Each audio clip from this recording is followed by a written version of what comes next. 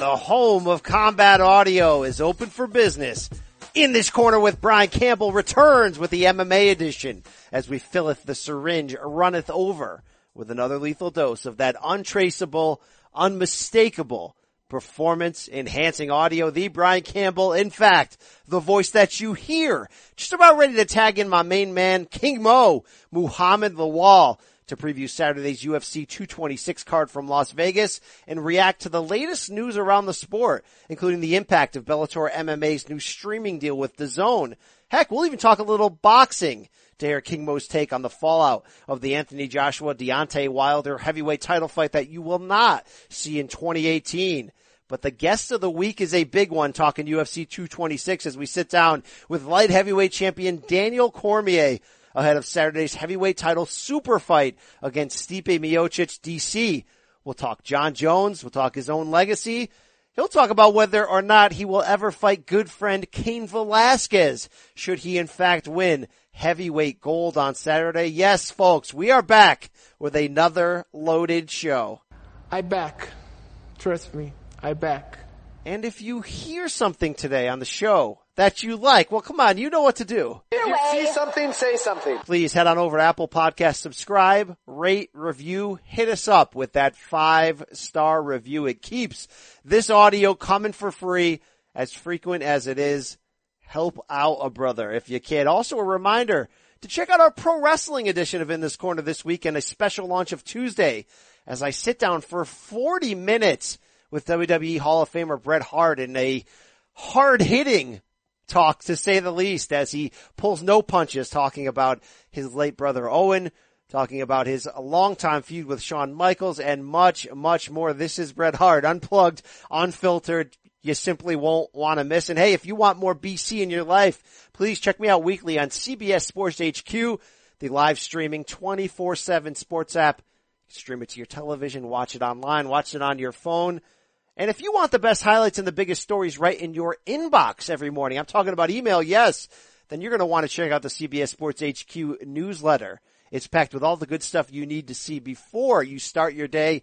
To find out more information, please check out cbssports.com/HQ Daily to subscribe. Hey, it's a great way to wake up. Another plentiful offering from CBS Sports, just like this show, the ITC. And without any further ado, I got nothing left to sell you, but a great show coming your way with the King. It just smells so good. It is a beautiful aroma that arouses me. Enjoy.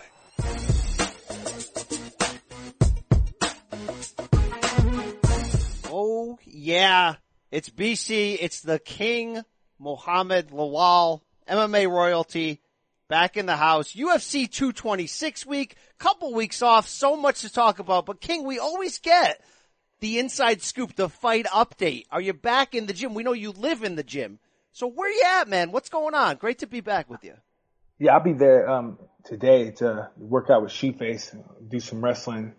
And then I'm there this week is my first week full training. I'll be back. So I went back last week, sparred a little bit, played around. And this week it's time to go. Do you need I don't know how I know you're a money weight fighter, so it's about that check, but do you need a tune-up after that loss in the Grand Prix, or are you ready to get right back into big names? I'm ready to get back into big names. I wouldn't mind fighting a Frank Mir or somebody. Wow, that's some super fight. I mean, on the Bellator level, that's a very intriguing fight between two big names right there. Well, yeah, or just give me a fight, man. I really don't care, It won't be till October because September seems all full, so thinking October. All right, October. You're like, I'll fight heavy, I'll fight light heavy, I'll fight middle if I have to, whatever has to happen here.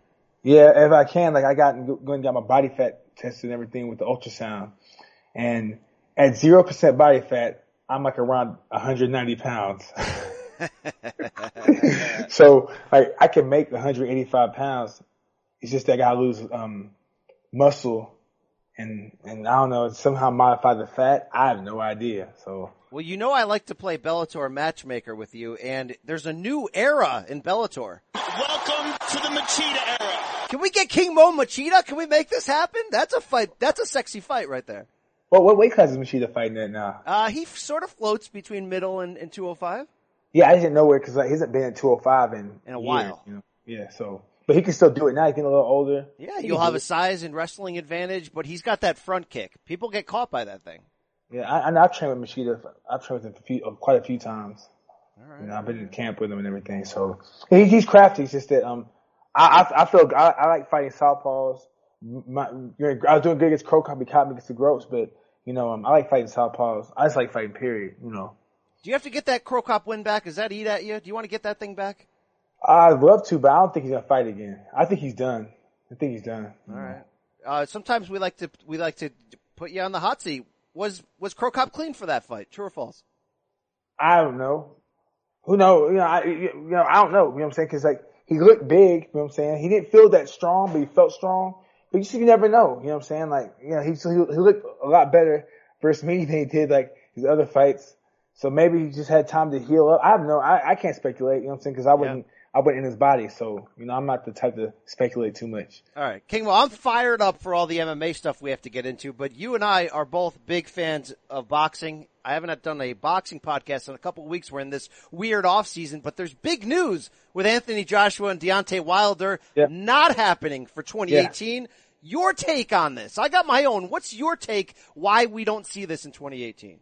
My take is that it's still too fresh. The thing is that if you want to be bigger, what Anthony Joshua did right now is making this fight bigger. Because right now, everybody's like, Anthony Joshua's scared. He's scared. Deontay. So now the lines are being drawn. Which side are you on? Team Joshua or Team Wilder?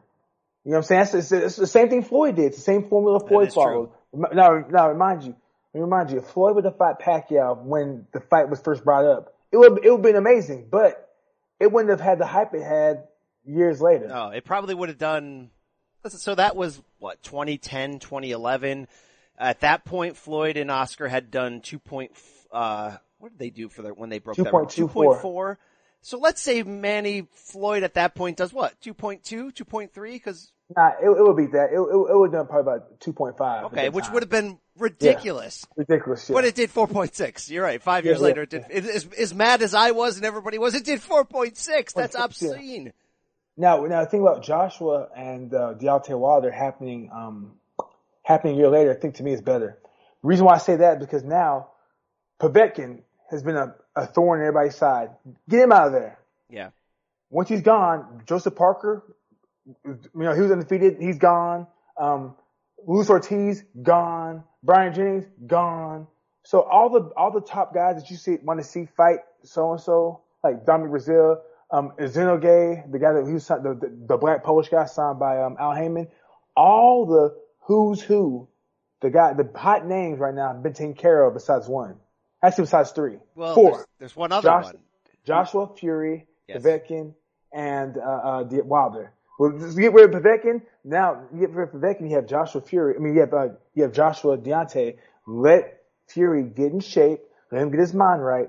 Fury versus the winner of that will be mega bucks. Well, I tend to think, though, and my theory on this, by the way, is that Eddie Hearn, the promoter of Joshua, was never going to do this fight in 2018 because there's too many financial reasons not to put it off, to make money against Povetkin, which, by the way, is an easier fight than Wilder. Let's be honest. Wilder, whatever you think of him, he's the toughest fight in the division because of that size and power. So if you're Hearn, why not make money against Povetkin? And the wild card in this is Tyson Fury, King Mo, because if he gets back into shape, even though Eddie Hearn said, hey, Wilder, the offer's still good for next April. We'll do April 13th, London's Wembley Stadium, 100,000. Guess what, King Mo? If Tyson Fury is unbeaten and healthy and trim, they're not doing Joshua Wilder. They're doing Joshua Fury. And you know this, man. Yeah.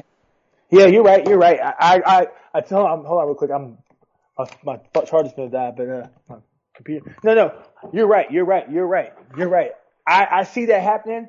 I could see that happening. Here's the problem with that. Tyson Fury will not be ready by next year. Yeah, he was still pretty round in the belly in that comeback fight. He won't be ready for like another year and a half. He's got another 2 or 3 fights. So another year and a half or so. Back in August. Yeah, he's going to take time, but he's young. He's 30 years old, which is crazy. Yeah, he's young, but the main thing about him is not his youth, it's just his head. Will he be able to fight those demons? Yeah. How That's what long gets can you. he get in shape and then stay in shape before he falls off the rails? It's interesting. But Wilder made a public power move, and here's the problem with Wilder. You're the B-side in this equation, kind of by far. Like, yeah, people in America know you, but financially, you're the B-side by far. So he tried to make a power move on Brendan Schaub's Below the Belt Showtime show by saying, I demand a 50-50 split when we fight next April, or I will not fight you. Hey, King Mo, he's not getting anywhere close to a 50-50 split. So that was nice. That was a nice headline. Good luck with that. How's Brendan Schaub's show anyway? Because Brendan Schaub doesn't know much about boxing.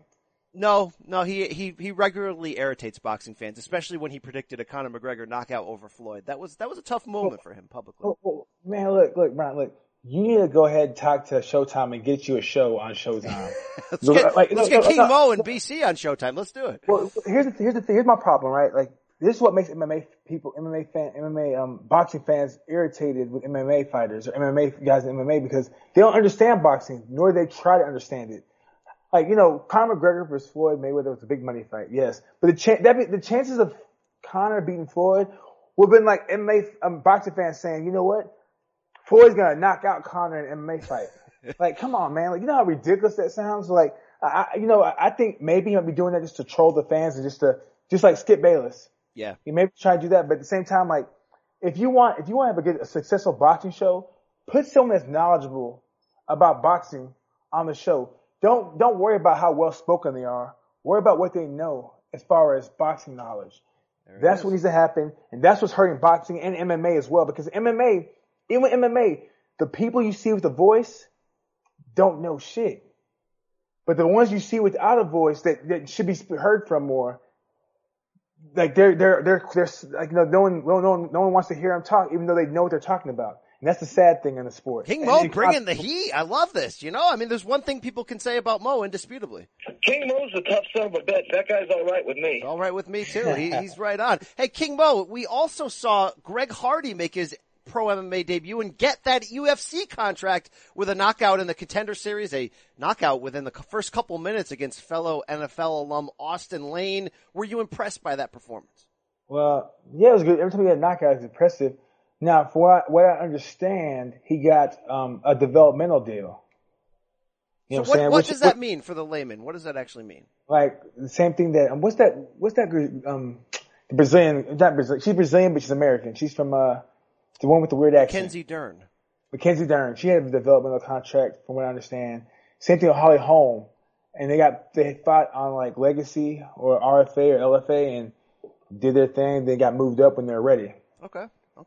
Obviously he's not ready for like the names that are already trying to call him out. I mean, I've been on radio shows. People are like, do you think we could see Greg Hardy fighting for the title in a year? And like, I'm just like, stop. But that's a pretty impressive win. I mean, it could have gone the opposite way. He could have won a gross decision and maybe not got the contract. Now you can argue he's going to get the contract no matter what because of the ability of his name to sell, to make people upset, to make people want to see a comeback story. But you gotta say, he showed power, showed some smarts in there for as quick as he was in there. I was relatively impressed and surprised, and I'm like, I want to see more. Yeah. He's a big dude. I spar with him. I've seen him spar with Arlovsky. I've seen him spar with many people at the gym. Very capable. My main worry is his conditioning, mental conditioning. Because physical conditioning we all have, and he can learn how to slow the pace down. But mental conditioning is what Floyd Mayweather and a lot of top-notch fighters used to do to wear other guys down, putting pressure on them, making them second-guess themselves and waste energy. And the thing is, he's so green. You know what I'm saying? Though he's relaxed, I can see how him being green will give him issues. So I feel like the UFC did the right thing by moving him slow, by giving him a developmental contract, so it could prolong his career and possibly make money for the UFC and make him a bigger name and a bigger star in the UFC. They got to go slow, though, and they almost have to do the kind of matchmaking that they're not known for, which is slow, progressive, almost top-ranked boxing matchmaking. Don't put him in there too early with somebody. Time out. They're known for it. Let's get up CM Punk, Alex Dog, Mickey Gall. They gave him fights. Let's look at Conor McGregor fight good people, fight the who's who, but at the same time, he didn't fight the who's who. Like, he never fought like Frank Yeager. He never fought Habib yet. Like, he never faced so the thing is, like, combat sports really, if they want to, they can build you and mold you. Just like you see in boxing, and Scott Coker's the king of that. Coker did that with Strikeforce, and you see him doing in Bellator right now with certain athletes. So. All right. We saw King Mo moving on a pair of retirements. Big name, former UFC champion retirements in the past couple weeks. Rashad Evans at age 38, after suffering what I believe was his 5th loss in a row, hung it up officially, something we thought could happen. But I say could because in the back of my mind, I'm going, guess when we'll see Rashad next? In the Bellator cage against Vitor Belfort next year. Maybe not though. At 38, do you think this is it? You see, I talked to Rashad, man. He's like Mo. I'm at peace with my decision. He's like, I'm tired. He's like fighting. He's like, I'm fighting is cool, but I fought enough. You got to respect when that happens because too many times it's the other way, King Mo. Too many times it's a guy hanging around for those extra paychecks and taking a little bit extra off the end of their life potentially.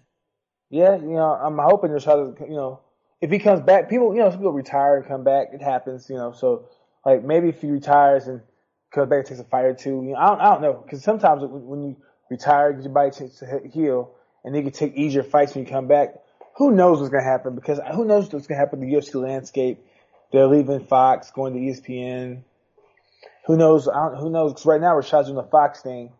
When they leave Fox, hopefully you get an ESPN gig too. But who knows what they're going to do? And what will happen with Chael? Because Chael and Gil Melendez and some other people were working with ESPN as well. So, quick aside in that category, because you made a comment before that maybe MMA television doesn't always put the best voices out there.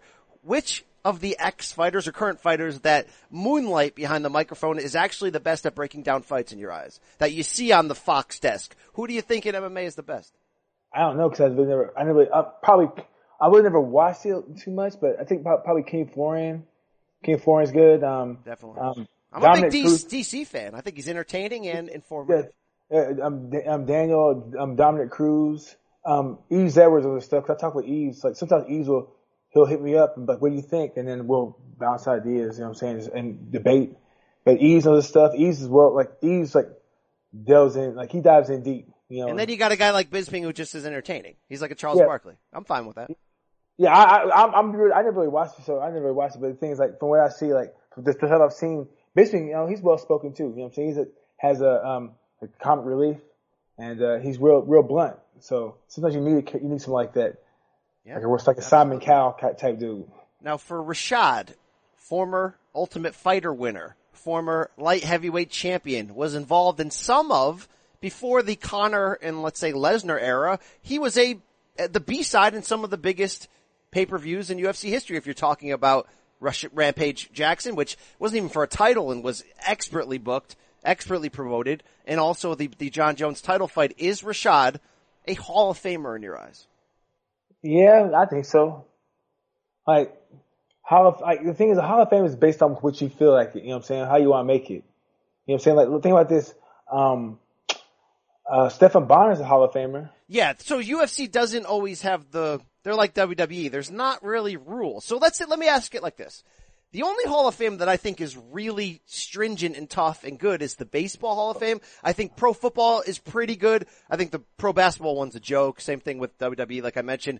If we had the same standards as the baseball one, which, let's be honest, like a guy like Don Mattingly here, like, wow, former MVP was great, but got injured, had a short run. He's not in. He may get in when he's 70 years old, but he's not in. Under those stringent standards, do you think Rashad had done enough? Well, I can't compare to baseball, but let's look at boxing. Boxing doesn't care either. They put Gotti in, Arturo Gotti. I mean, but at the same time, like Arturo Gotti got in off of like entertainment value, big fights, and he actually was a multiple time world champion. So like, granted, his style wasn't like Mayweather's, but at the same time, he got the job done. I think Rashad is, based off of how the UFC does things. He won the Ultimate Fighter. He put the Ultimate Fighter, helped put it on the map. You know what I'm saying? Was the first, I think he was the first Ultimate Fighter champion, or the second, or he was the second behind Forrest Griffin. Yes, and he's arguably the best fighter the Ultimate Fighter has ever produced. They produced 3 champions: Bisping, Griffin, and Rashad, and you can basically say Rashad might be the best fighter to come out of that system. Yeah, you can say that. You can definitely say that. the UFC, like the Hall of Fame, like I think Rashad deserves to be in it. I really feel like there are quite a few people that deserve to be in it. I don't think you should necessarily go off of what you've done and who you beat. I think you should go off of like just your everlasting legacy or how people remember you. Because Roy Nelson could be a Hall of Famer if you think about it. Even though he didn't get outdone, he when he was in the UFC, he kind of changed things. He made it cool to be fat and knocking people out. You know what I'm saying? Outside of Tank Abbott. Tank Abbott was a big guy that could just throw. Roy was a big guy that could throw and was skilled. So he broke norms. You know what I'm saying? He broke the barrier. MMA, the way MMA is entertainment now. So the thing is, really, they should put people in the Hall of Fame based off of entertainment in a sense. Because it's like this. Rich Franklin should be in the Hall of Fame. Is he? I don't know. I don't know who's in the Hall of Fame. There are a lot of guys that should be in the Hall of Fame, but they're not right now. But Ronda Rousey's going to the Hall of Fame like quick, but there are other people that should have been like from years ago that never got in. I want to say this about Rashad. He had that great early run, and then he lost to John Jones, lost to Rogerio Nogueira in the next bout. He bounced back in 2013, beat Dan Henderson, and then stopped Chael Sonnen. And at that point, it looked like he was reloading for another run at the title. It was sort of his second prime. And then he had that, what was it, a knee injury that kept him out for 2 years?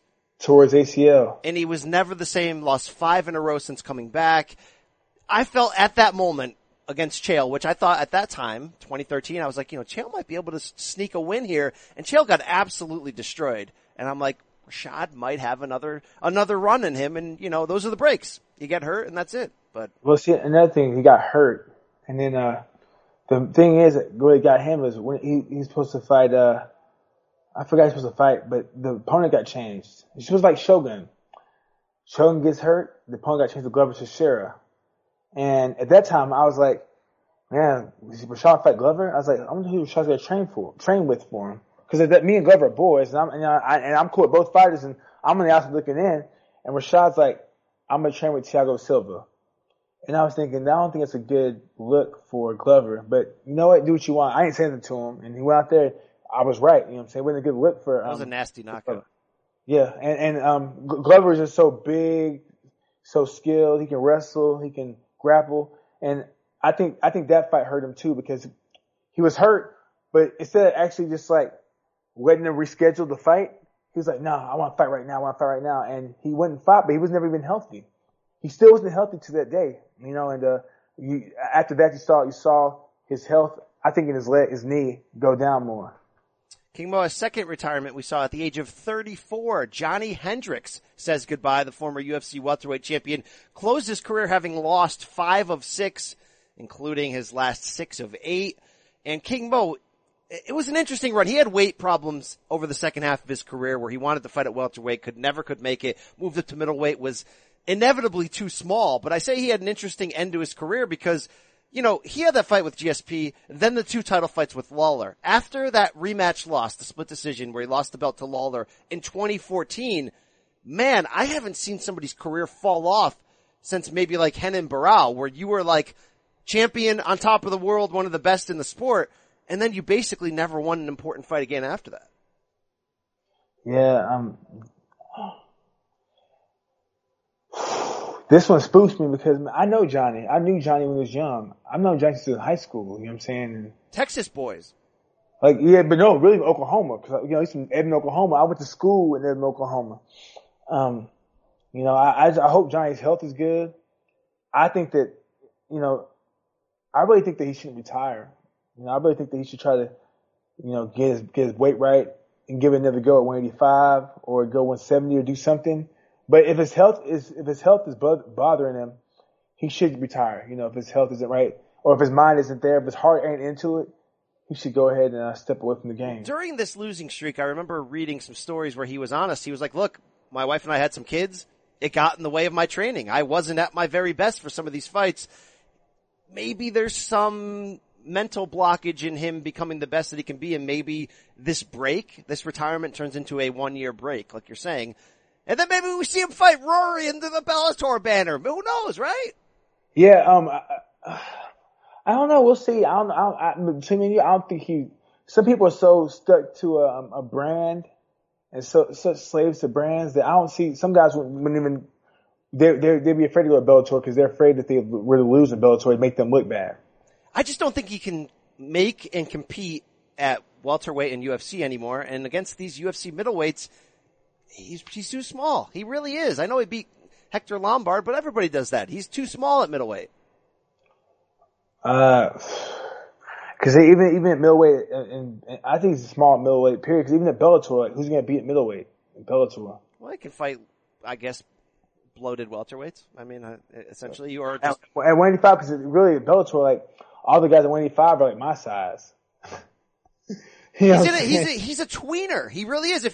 He's great at 170 because of the power and the wrestling, but it's a tough hill when he gets up to middleweight. He is a candidate to need an in-between division. Not that I want to see 17 divisions in MMA. I don't, King Mo. It's going to happen. Is what they should do is have like a 25 or 30, 130, 145, something like that, 160, 175, go to 185 or 190, something like that, then 215, 235, the heavyweight, something like that, like spread it out. But I don't think they'll do that, but it won't be for a while.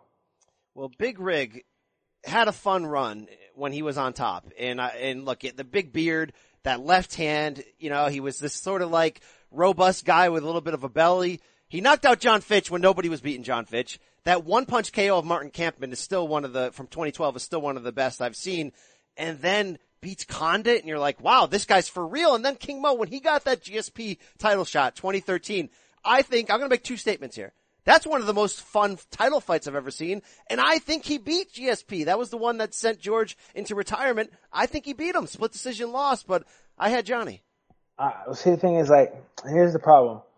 If it was Japanese rules, I would definitely, because when in Japan they score the fight as a whole, but in MMA they go round by round, and I think that GSP did enough to win the odd rounds.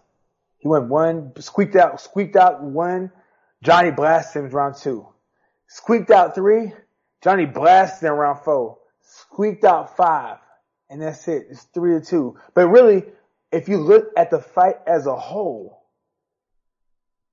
Johnny whipped that ass. Yeah, wow, yes. Tell him. No, I'm serious. If you watch the fight as a whole, Johnny beat his ass. But the thing is, we don't do it by holes. We go round by round. True. And that's why I feel like they should like, really when it comes down to it, they should change the scoring a little bit. Like, score for the grappling portion, score for the striking portion, score for the overall. And then have a total from there and then do totals after every round, because the 10-9 must system is, or the 10-point must system is, outdated. It's outdated for boxing in reality. It's outdated for boxing too. Yeah, they're trying, but the thing is like, they're trying to make it more in vogue now by saying, hey, pass out more 10-8 rounds, but even if a guy doesn't go down, give a 10-8 round. What about five judges and you rule out the high and the low score and then you take the three in the middle? Yeah, it's like figure skating or something like that. Yeah, something like that. Yeah. You could do that. Or 5 judges. I'm cool with that. Or have 3 judges and explain, be like reasoning, it's 10-9 and then put reason. Reason why. Because the thing is that you can put 10-9 or 10-8, but why is your reason? Knockdown. You can put knockdown or cut. Body shots. You know what I'm saying? But put a quick reason why you put that score down. And that will put, I feel like that would put more accountability on the judge, because then people will be like, hey, you gave him a 10-9 or 10-8 for body shots. Man, we only counted 3 body shots and only 1 really hurt him. So explain that. I'm down for a change. I'm down for that. I also love that soundbite you said of Johnny Hendricks beat that ass. It reminded me of Jamie Foxx. I thought Triple G was getting in that ass. That's what we're talking about right there. Hey, Johnny Hendricks. Hey, fun career. The 2 title fights with Lawler were fun to watch. I actually thought that the rematch, a split decision loss, could have gone either way as well. Johnny could have came out of there as the champion. I thought so too, but what hurt him was, the last 2 rounds, how he finished those last 2 rounds. He let Robbie assert himself and steal those rounds with just action. Especially late. I mean, that's what Robbie does. Robbie will give up a few rounds, save some energy, and then in the last minute of the round just come out hellfire.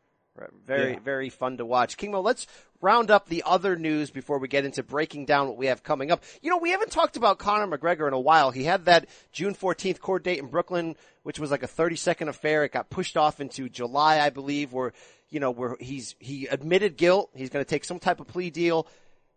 At this point, as we stand right now in the first week of July, gun to your head, when does Conor come back in the UFC and against who? Just a spitball, if you had a guess. Next year versus one of the Diaz boys. Next year, you say? Because I'm still on I think we'll see him against Khabib this fall, probably MSG in November. I don't think so. Why would they have it in MSG in November when they can make more money if having it in Russia? I think there's got to be security concerns in that case. There's got to be, right?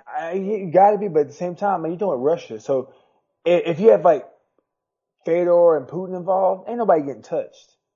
There's so much money, man. There's so much money there, and so much power. Like, I've been to Russia before, man. Like, people ain't getting out of line like that unless they have someone backing them. You know what I'm saying? And like, to have a big event like that in Moscow, look, like Gasayev versus Usyk is happening in Moscow, and that was big. McGregor versus Khabib in Moscow. Be huge. Oh, it would be. It would be great. It would have been like when I thought they were going to do the Anderson Silva Chael Sonnen rematch in Brazil until they were like, you know what? We don't really need Chael to die, right? We should probably be pretty smart on this.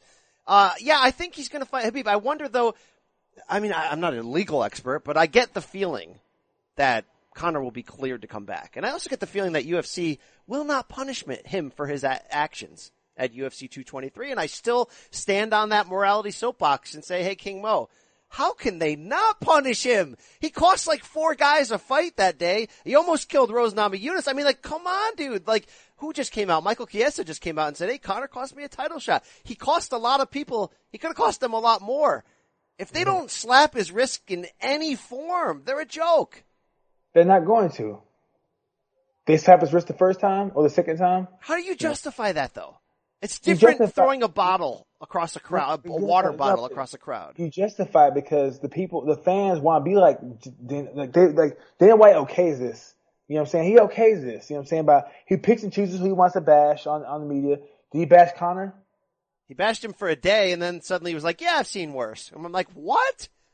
Yeah, but look at Jason High. You know what I'm saying? Jason High got in trouble. You see guys get in trouble for doing less. Paul Daly got banned for life from UFC. Yeah. All right. Nate Diaz, by the way, Kimo got into another public altercation when he attended a fight and punched a fan. He kind of looked like Stephen Thompson, or what was that guy? Steven Jackson in the Pacers-Pistons brawl, running into the crowd, punching a fan. Do you think we see Nate in the octagon again in 2018? I have no idea. I hope so, but the UFC's they're killing themselves by not making Nate a star. What are they doing? I know he's hard to deal with, but he's a star. Make him happy. Put him in fights he wants. He moves numbers. Anybody that's going to fight Conor McGregor twice in a row and set UFC pay-per-view records each time, you're not going to take advantage of that? Yeah, but I don't know what they're doing. Maybe, I don't know. I think between me and you, I think the demographics and the fans starting to change again. What do you mean by that? Okay.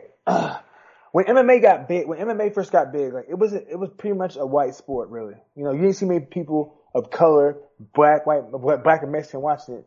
Then, as it got on Spike TV, you saw a little more diversity, get more about people watching it. But now, if you look at the crowd, especially in the UFC, like you see it, but it's not as pronounced as it used to be, in my opinion. Like, you know what I'm saying? Because the thing is, they market to a certain why waste your money marketing in Detroit or in Baltimore when black people don't really watch the UFC like they do because there's no market. Black folks don't really watch MMA like they should because they don't really market MMA to the black audience.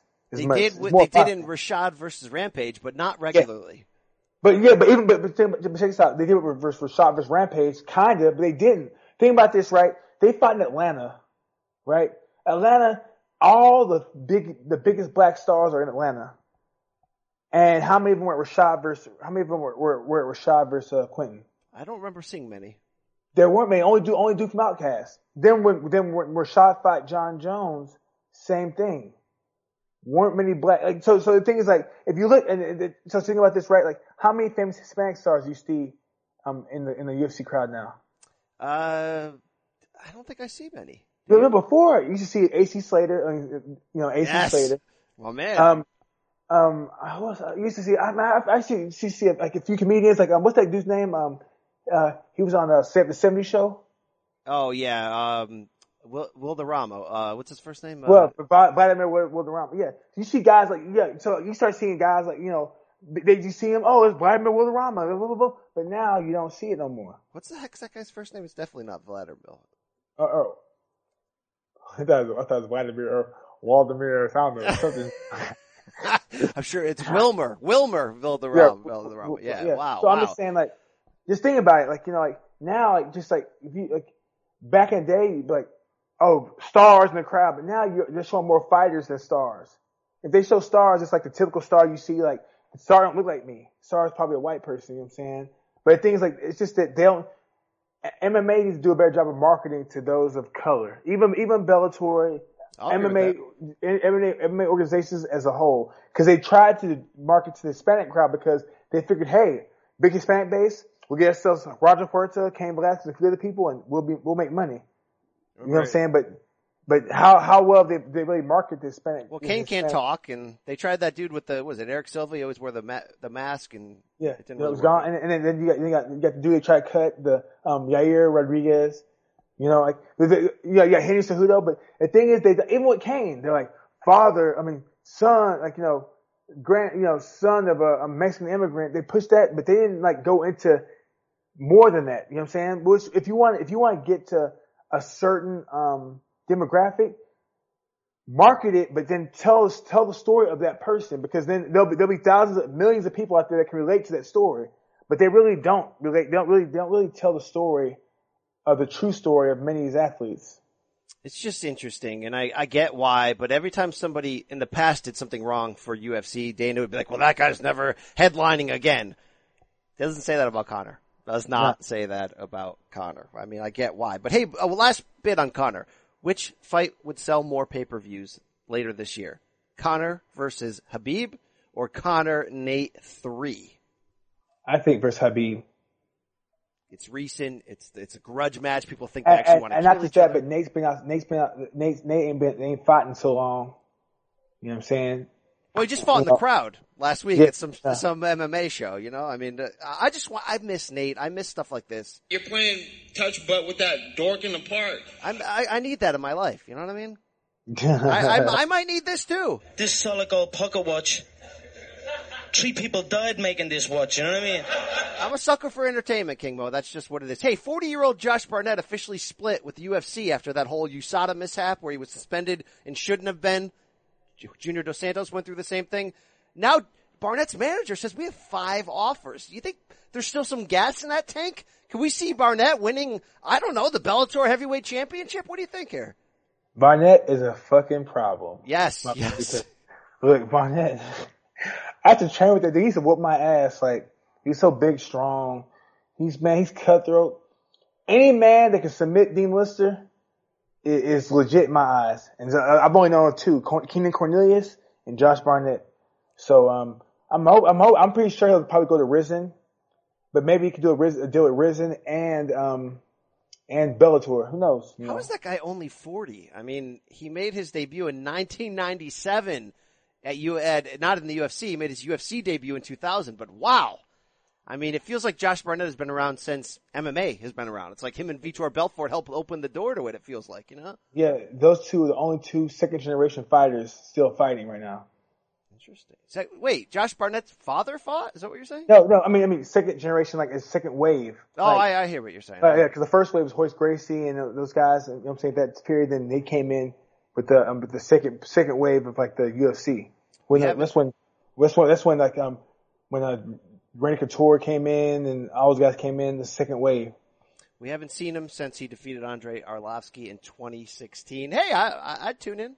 Hey, whoever wins that Bellator Grand Prix, maybe we'll get Chael versus, maybe we get Fedor versus Barnett. How about that? I'm sure Scott Coker would be licking his lips. The rematch should happen like years ago.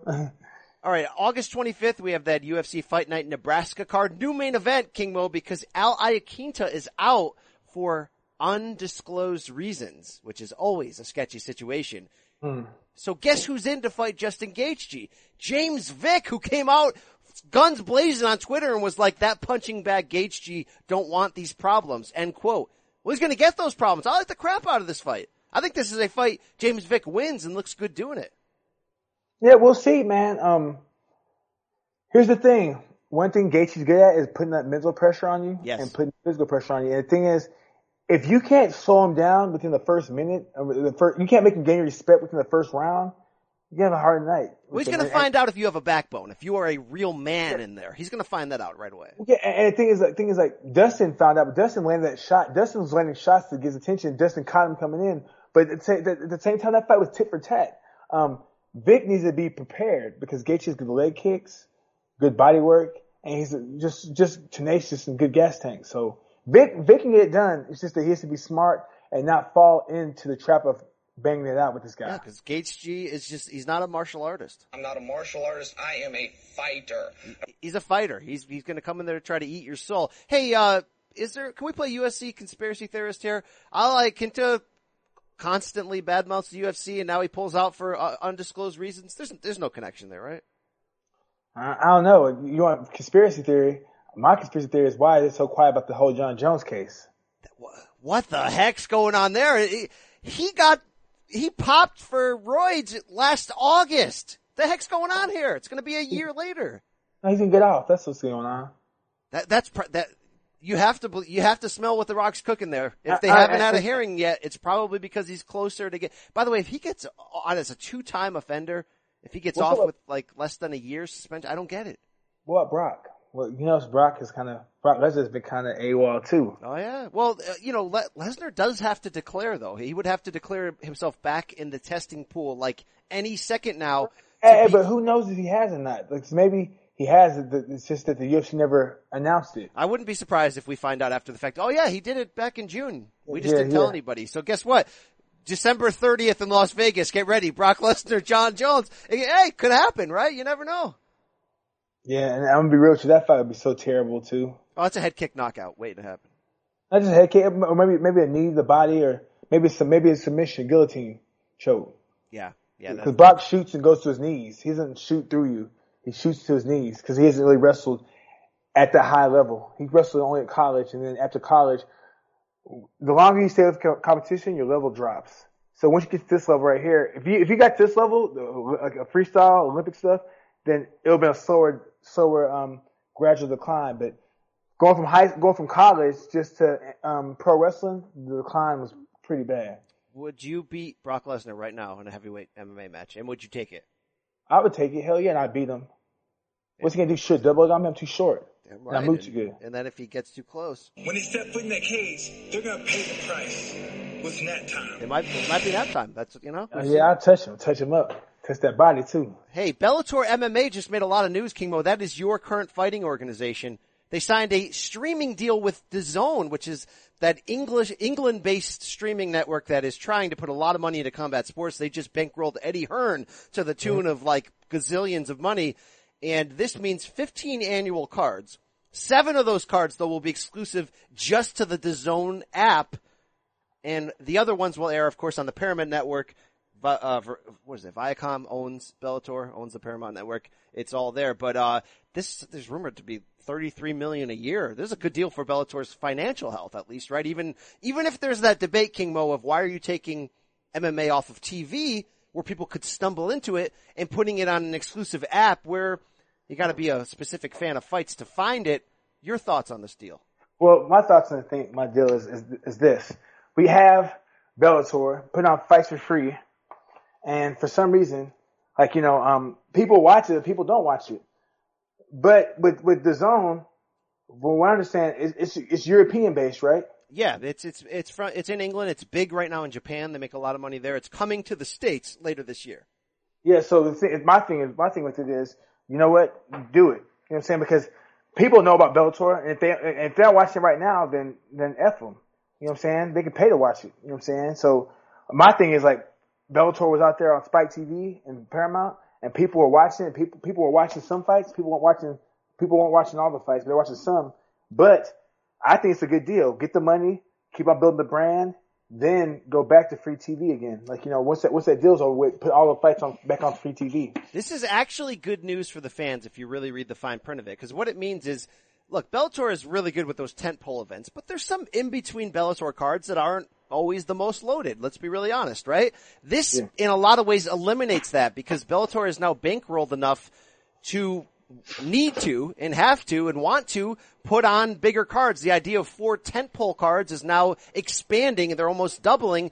Coker is prepared to put on a lot more big cards. He will have the bankroll in theory to continue to sign the big names, continue to get a Gegard Mousasi, a Rory McDonald, etc.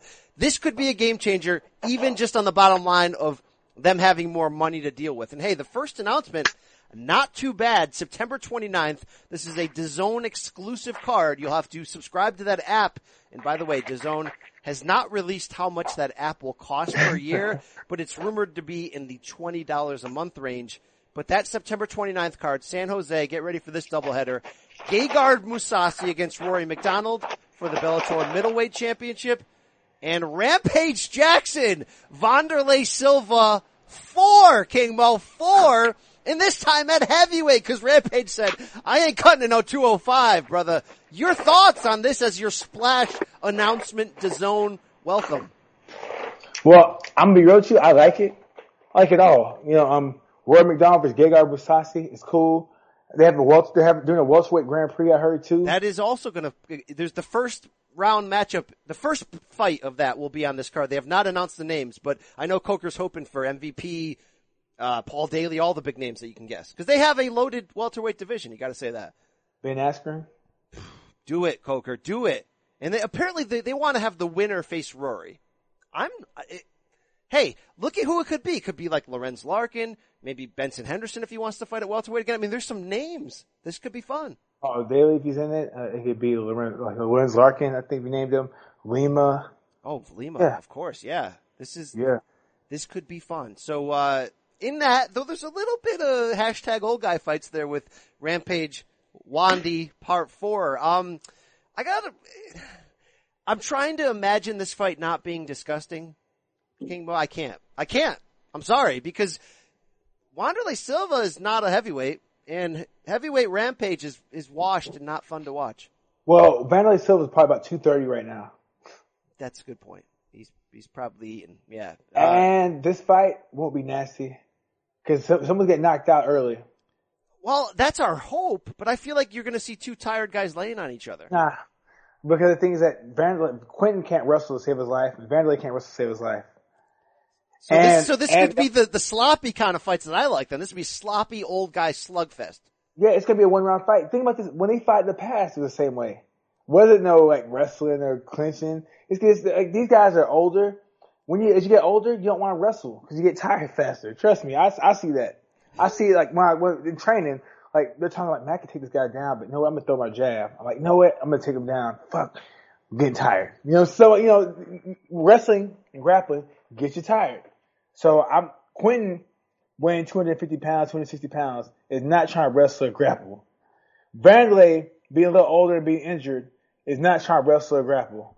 They're trying to go out there and throw bombs. Well, if it looks like, okay, sloppy old guy fights in Bellator that have worked. Ken Shamrock Kimbo, that worked. That was fun to watch. You know what didn't work? Tito Ortiz, Stephan Bonner. That was 2 old guys rolling around on each other. Hopefully we see fireworks, because that's why we tune in. That's why I'm going to pay $20 a month for DAZN. I want to see some sloppy old guy fireworks. But that's just me, King Mo. I like MMA pornography. That's what you should call it when you get 2 old guys in there.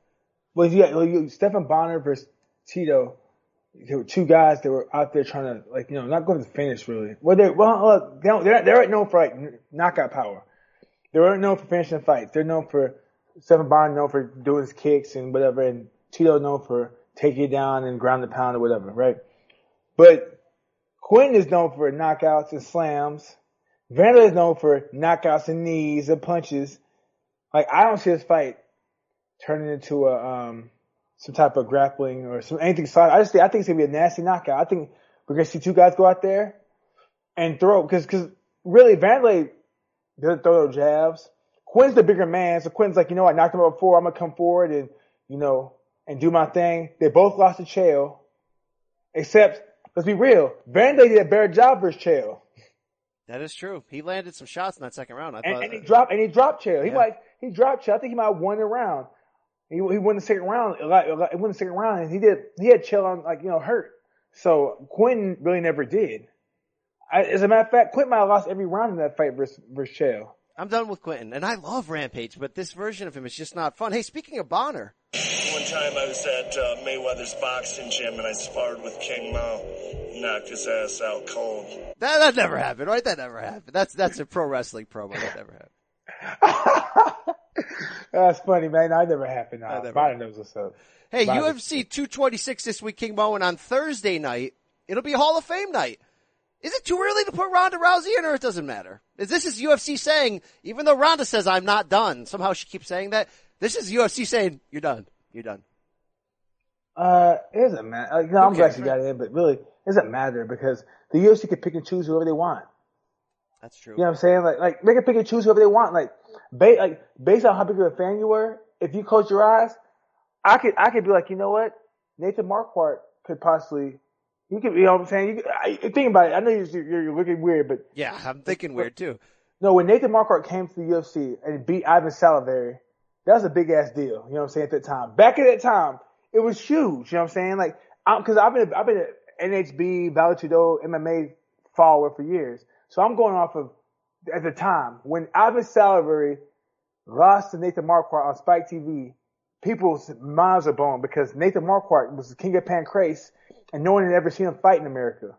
And there's so much nostalgia, there's so many questions about the Japanese fighting style because that time, like, you saw all the stuff from Pride and like you heard stories like Kid Yamamoto and Gomi and all these other guys knock people out. So when this guy from Japan came and did this thing, we're like, wow.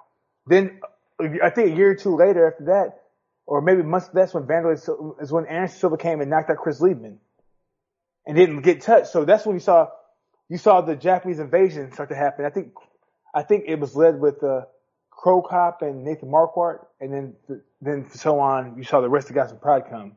Hey, Prime Nate Marquardt did fight for the UFC middleweight title and got knocked out. Prime Nate Marquardt did knock out Damian Maia, which isn't easy. He also knocked out Tyron Woodley for the Strikeforce welterweight title. So a couple good wins there. I see what you're saying. Speaking of UFC can put in anybody they want, they're putting in Matt Serra, and I love Matt Serra.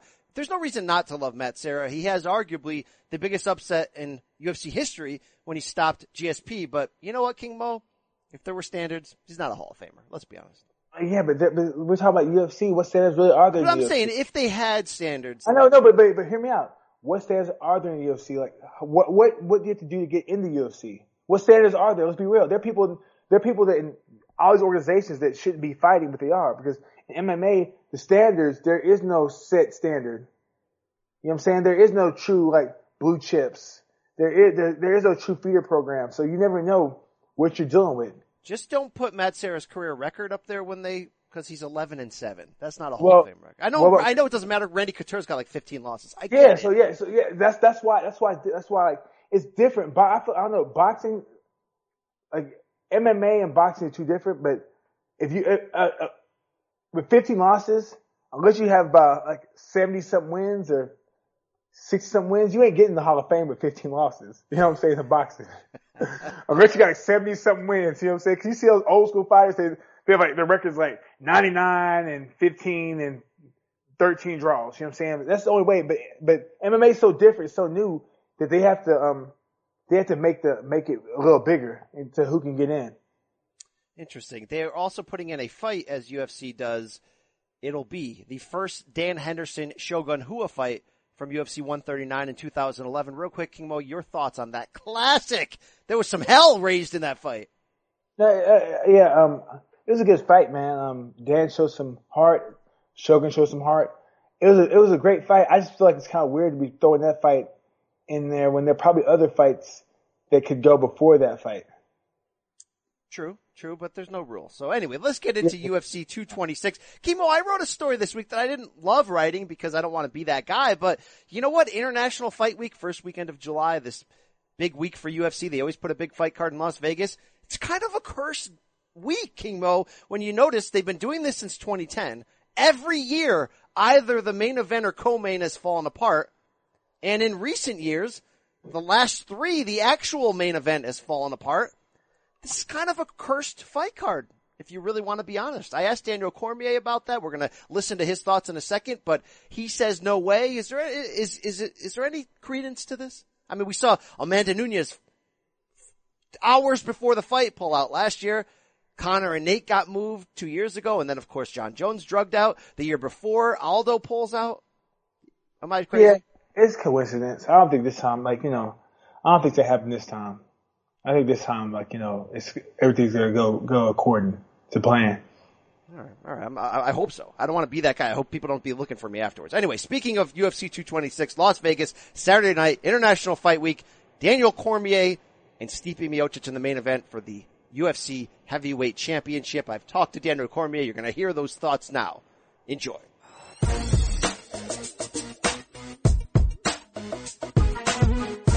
DC, UFC 226. Yes. You're 39 years old. You are accepting fights these days that are somehow only getting harder, not easier.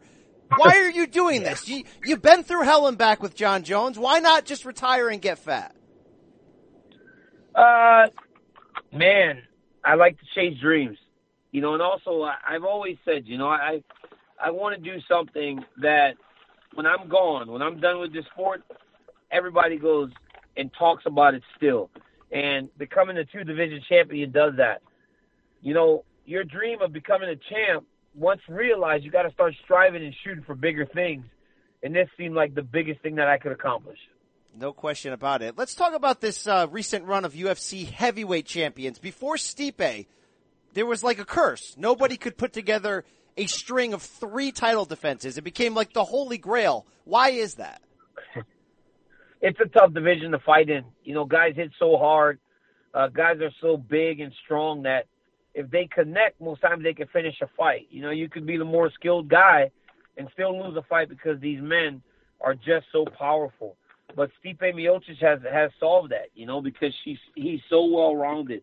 He's so gifted that he's been able to defend this thing multiple times and says that he has no intention of ever losing it. Well, that's the thing. I've talked to a bunch of former UFC heavyweight champions in the last 2 months preparing for this fight, and I get a mix of reactions. Some say, well, look, heavyweight's a crapshoot. Stipe got lucky. Others say, no, Stipe is the new sort of blueprint on how it should be. I mean, how much of that is luck and skill when you look at what Stipe has done? I think he's been very skilled, because it's not like he didn't run the risk of not having that belt. I mean, Overeem put him on his butt in his first title defense, so it's not like he didn't have to get off the canvas, get up, get back to what he was doing and go finish Alistair Overeem less than 3 minutes after he had been knocked down himself. So he's a skilled guy, and he's a tough, gritty, durable guy. That's why he's been so successful.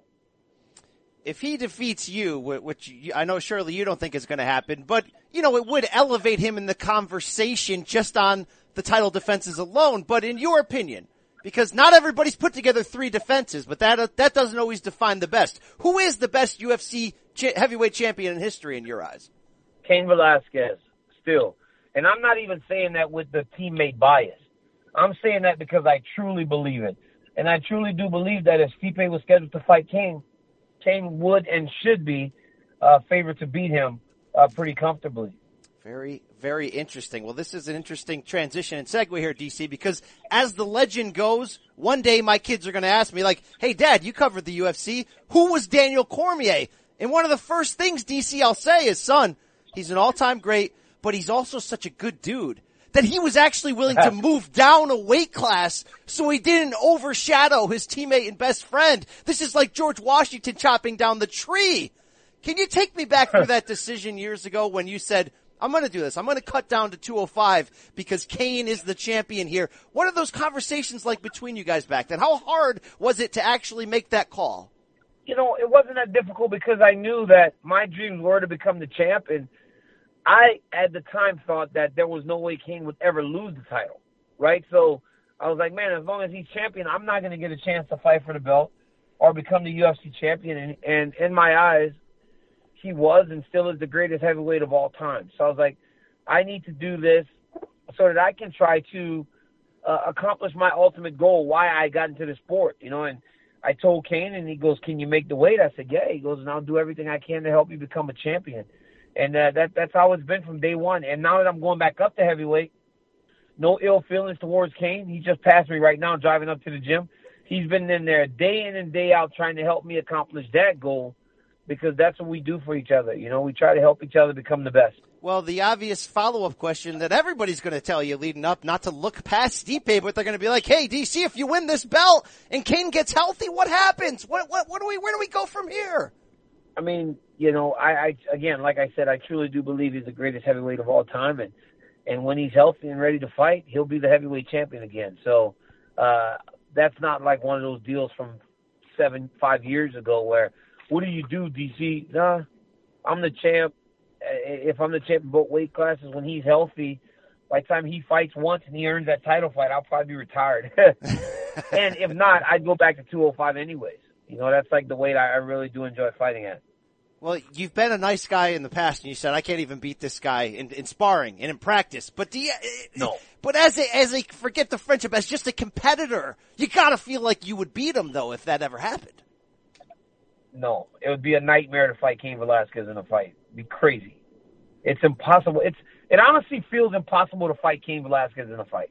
So when I watch him lose to Verdum and I watch him lose to Jay Dos Santos, I'm still amazed that it actually happened, because he's that good.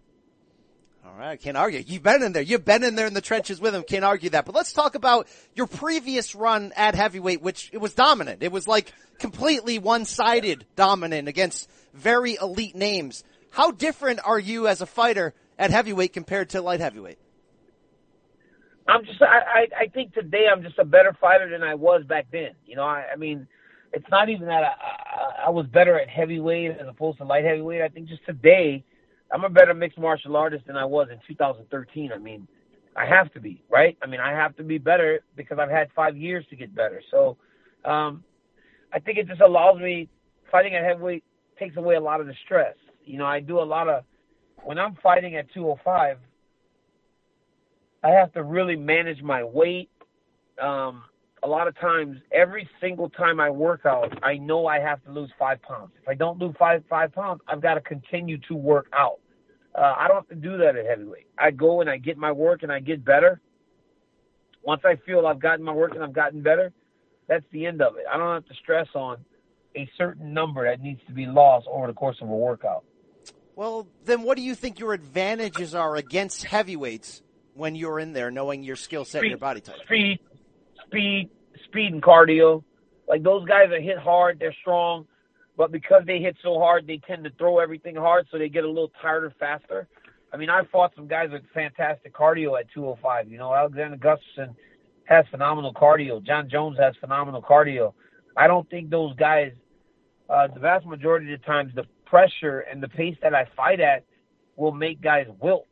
And at 205, it takes a little longer for them to wilt. At heavyweight, they would get tired a lot faster, and I could sense it a lot earlier in the fights. Interesting. There's this recent curse, DC. I don't want to be a Debbie Downer here. I'm bringing up curses a lot, but the International Fight Week, the big cards, the big pay-per-view, something has seemed to fall apart every time in the last 5 years. You lived it at 200 with John Jones. Is there anything in the back of your head, like, you got a fear that, you know, somebody's going to blow weight, somebody's going to blow an ankle, anything like that? This has been a cursed fight date. Yeah, you know, I think that's just part of life. You know, things are up and down, and I don't anticipate anything like that happening this time. I mean, Stipe's a pro, I'm a pro. We're gonna go out there and we're gonna just fight. You know, I just hope that over the course of this last 17 days or however long it is, I mean, guys are smart and train accordingly. You know, we just can't run the risk of any injuries, and as long as we don't get injured, we'll be locked in that octagon going at it. How hard emotionally, looking back a couple years ago, was that to go through ahead of 200 with Jones getting popped, and then you essentially go, Daniel, from the, if you like pro wrestling, which I know you do, the babyface against John to like the villain against Anderson Silva in like a day and a half? How hard was that? I didn't really think of it in terms of the emotion. I just think it was just a different fight, you know, to go from a guy that's young and athletic and gifted and in shape in Jones to Anderson, who pretty much got off the couch and, you know, he wasn't necessarily at his best. It really did kind of change the way you approach the fight, and made it a little bit difficult. But in terms of, good guy, bad guy, that doesn't really bother me all that much. I didn't really think of that. I didn't really think of that too much when I was fighting Anderson. I think I became the bad guy more because of the approach I took in the Anderson Silva fight, and just kind of made it really easy instead of standing and trading with him. Did that body shot hurt in the third round or what? That looked like a little dangerous there, DC. It hurt a ton. It hurt really bad. When he did that, he did a good job of pointing his toe when he did that kick. But that's Anderson Silva, right? He's one of the greatest strikers of all time. So he's going to find shots. I'm just lucky that was the only one he found over the course of 15 minutes.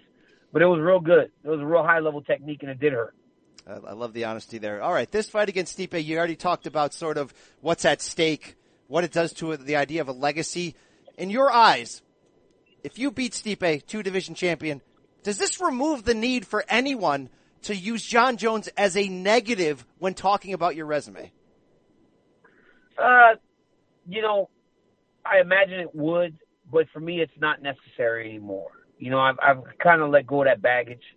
This whole Jon Jones thing has been marred in controversy and never on my behalf. So I can't let that dictate how I approach my career in any way, shape, or form. I didn't do any of those bad things.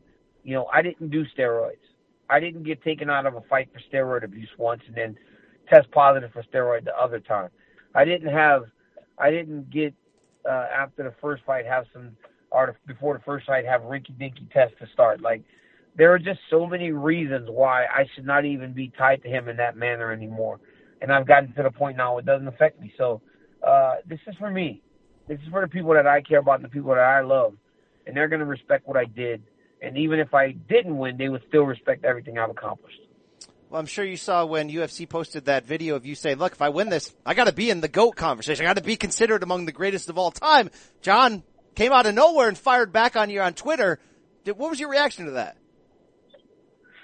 None. He doesn't have a platform, and I refuse to give him a platform. He's a nobody.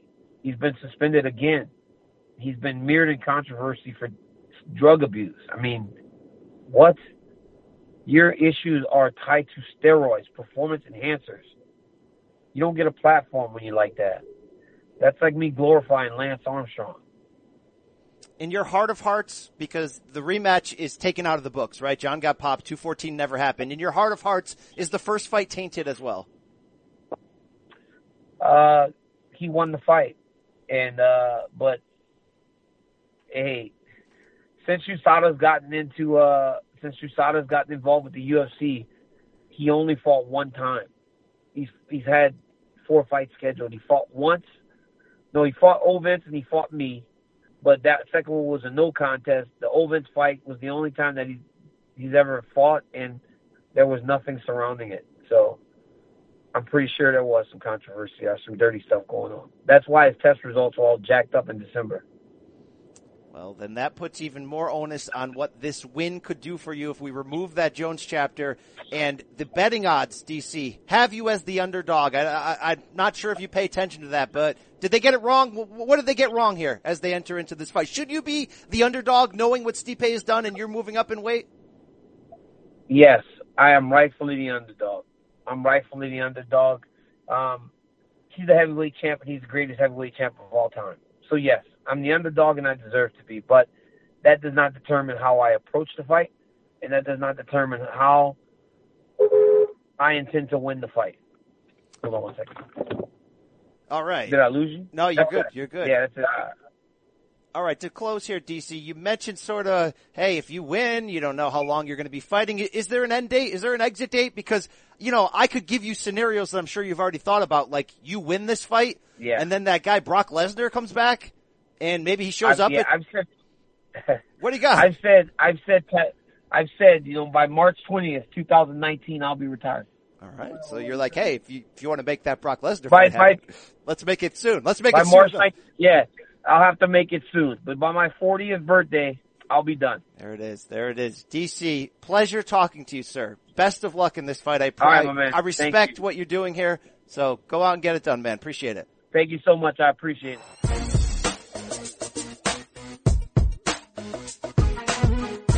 I'm feeling it's fight week. I'm getting pumped up. To me, two champions facing off with a lot on the line historically for both. We'll get to it in a minute. This really feels like a super fight to me. It is.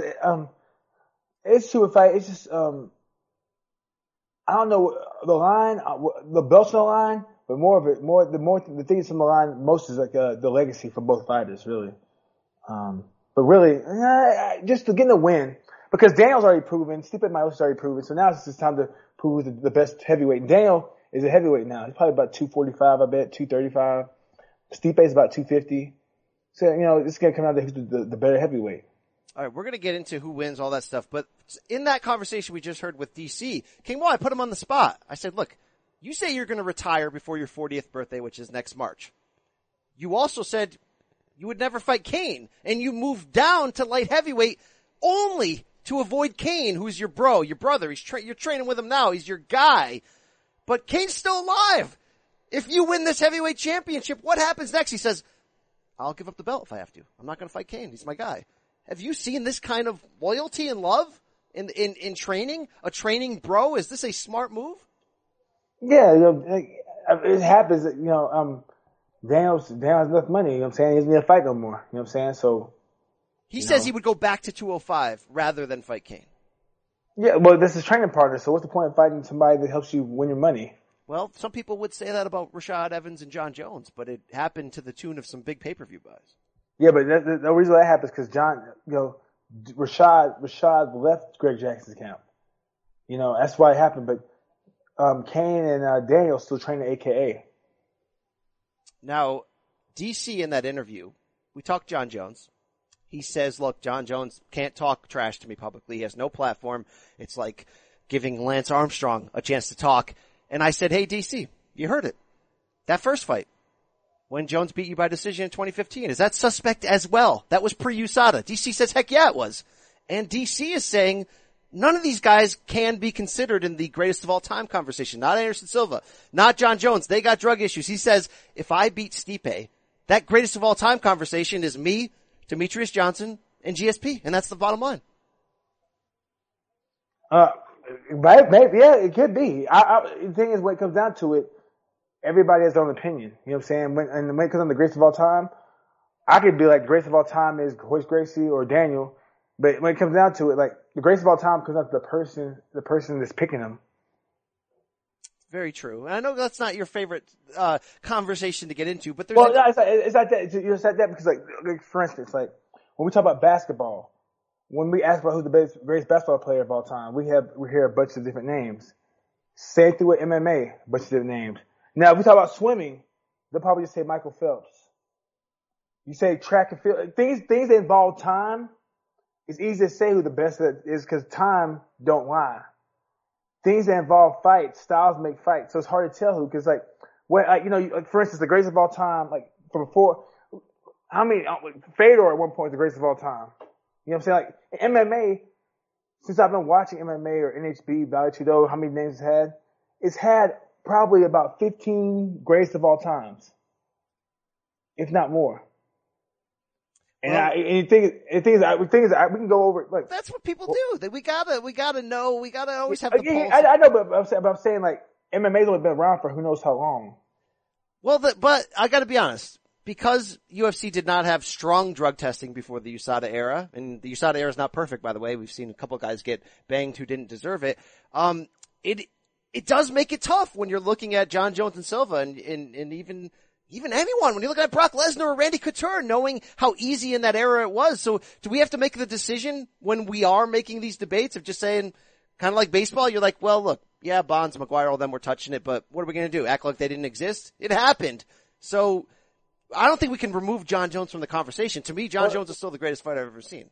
Well, the thing is that you don't have to remove anybody because the thing is that what's going to happen is in about 2 years, some guy's going to pop up and it could be me on this podcast and you'll be like, man, Mo, so-and-so's the greatest fighter I've ever seen. And I could be like, hey, what about John Jones? You'll be like, well, he was good, but, yeah. You know what I'm saying? So as fight fans, we always do that. Think about it, we move the goalposts. We always move it. We always have excuses for why we justify this guy being, but not this guy. You know what I'm saying? Because we're always looking, as fight fans, we're always looking for the next best person to watch fight. You know what I'm saying? So it's always, what have you done for us lately? You know what I'm saying? Not, you know, a lot of times we forget what you've done in the past until we really sit down and talk about what you've done in the past. And, you know, what Daniel says does hold some water, but at the same time, the casual MMA fan just will forget about John Jones for the drug test, forget about Brock Lesnar, will forget about this, forget about that, and remember just other things that don't matter. All right, answer this tough question then. If DC wins, if he beats Stipe, he would be the 5th UFC fighter to hold titles in 2 weight divisions, the 2nd joining Conor to do it simultaneously. He would be unbeaten at heavyweight, having won the Strikeforce World Grand Prix, including wins at heavyweight over guys like Frank Mir, Josh Barnett, like, you know, nothing to shake your head at.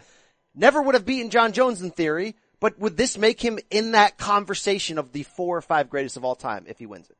Yeah, I think so. I guess, because the thing is, like, it just depends, man, because it depends on when you start watching it. Because remember, if we go back, or how big MMA was, because in my opinion, MMA is big now, but it had more hype around it when I first got into it. So Randy Couture was some of these guys were like Randy Couture, Dan Henderson, Quentin Jackson, Vanderlei, Chuck Liddell, Rich Franklin, Forrest Griffin. These guys, because Spike TV was pushing them, these guys are bigger than life. I feel like Spike TV did a better job of pushing the fighters than Fox did. Like, think about this, like, I remember when they had pay-per-views, you see them all day on Spike, all on our Viacom channels. Now, I just saw the Daniel Stipe Miocic commercial for the first time, like a few days ago. You know what I'm saying? Like, I always watch TV. I feel like, it depends on when you start watching it. Because when Spike TV had the UFC, I felt like it was just bigger for some reason. Like, even like the energy was different. But then when Fox got Conor had something that changed everything, because Conor's fan base changed the UFC for Europe. You know what I'm saying? Everything it's all different. It depends on, because think about this, right? Years ago, MMA was bigger in America, in my opinion. Now it's all switched now, because now MMA is bigger in Australia and it's bigger in Europe than it is in America. It's big in America still, but I feel like people are more excited, more enthusiastic about it elsewhere. That's true. I also think some of those early guys, though, the fact that they were so early goes against them. Like, no one can debate what Royce Gracie accomplished for that time, but no one puts him in that conversation because they know he was fighting guys who'd never heard of jiu-jitsu. So you don't hold it against him, but at the same time, he's not on the level of a GSP Anderson Silva, what they've done in the modern time. That's just the way it is. So that's sort of the ground rules, I think, for these debates, but it's all subjective. And there's one other debate, Kingmo, as we enter this fight. The idea that Stipe Miocic, if he isn't already in your eyes, if he beats DC, which would be his biggest high-profile win to date, he might be the greatest UFC heavyweight champion. We might have to finally say that. That'd be 4 title defenses. No one else has been able to put together that run, even if in our hearts we love what Randy Couture did, or even if we say Kane would have been if he didn't get hurt. Stipe is developing a resume that's going to be hard to look past if he goes in there and he takes care of DC. True or false? Your thoughts? I don't know, man, because the thing is, like I said, it depends on when you start watching the fighting. What about you? I want to know your take. My take, it depends, man, because I think Stipe's big, but for some reason, Fedor, like, I know you're talking about UFC. I am talking about UFC, because I wouldn't compare him to Fedor. Okay. In the UFC, I'm sorry, Brock and Randy, I know, Stipe's better. But as far as like, just like hype, notoriety, if you want to push the pay-per-view with the win name, I think Randy and Brock are more influential heavyweights than Stipe. You know what I'm saying? Because the thing is, it's something about them. They changed the game up. When Randy started fighting, we're like, okay, change your diet up, get in shape, boom, boom, boom. Randy don't get tired. Then when Brock came, they're like, oh man, we have to get bigger, strong, get big, strong, big, strong. When Stipe came, it's like nothing, like what, like nothing. He didn't change the landscape of, and he did by the wins, but he didn't do it like as far as like pop culture in a sense. Because when Randy was fighting him, it was like, it's the old man, he's in shape. When Brock was the thing. He was in his 40s. He was Captain America. He was getting these upset wins, moving back up in weight. Yeah, and Brock, same thing. Brock came in, almost beat the champ, and everyone was like, wow. And then he came in and was like handling business. So, and then even, and then I would say Stipe is above Overeem. You know what I'm saying? I think he's more influential than Overeem, but really Brock, I think he's the big three. But I think Stipe is probably above Brock, but right below All right, here's Randy. a tough question. Stipe's dominance has come in the USADA era. Is there any connection there? Is he just the cleanest, strongest, most well-rounded guy? Because I think what separates Stipe from some of these other guys is he's got a backbone, he's got a chin, he's gotten rocked in a lot of his fights and held in there. Even against Ngannou, he got rocked.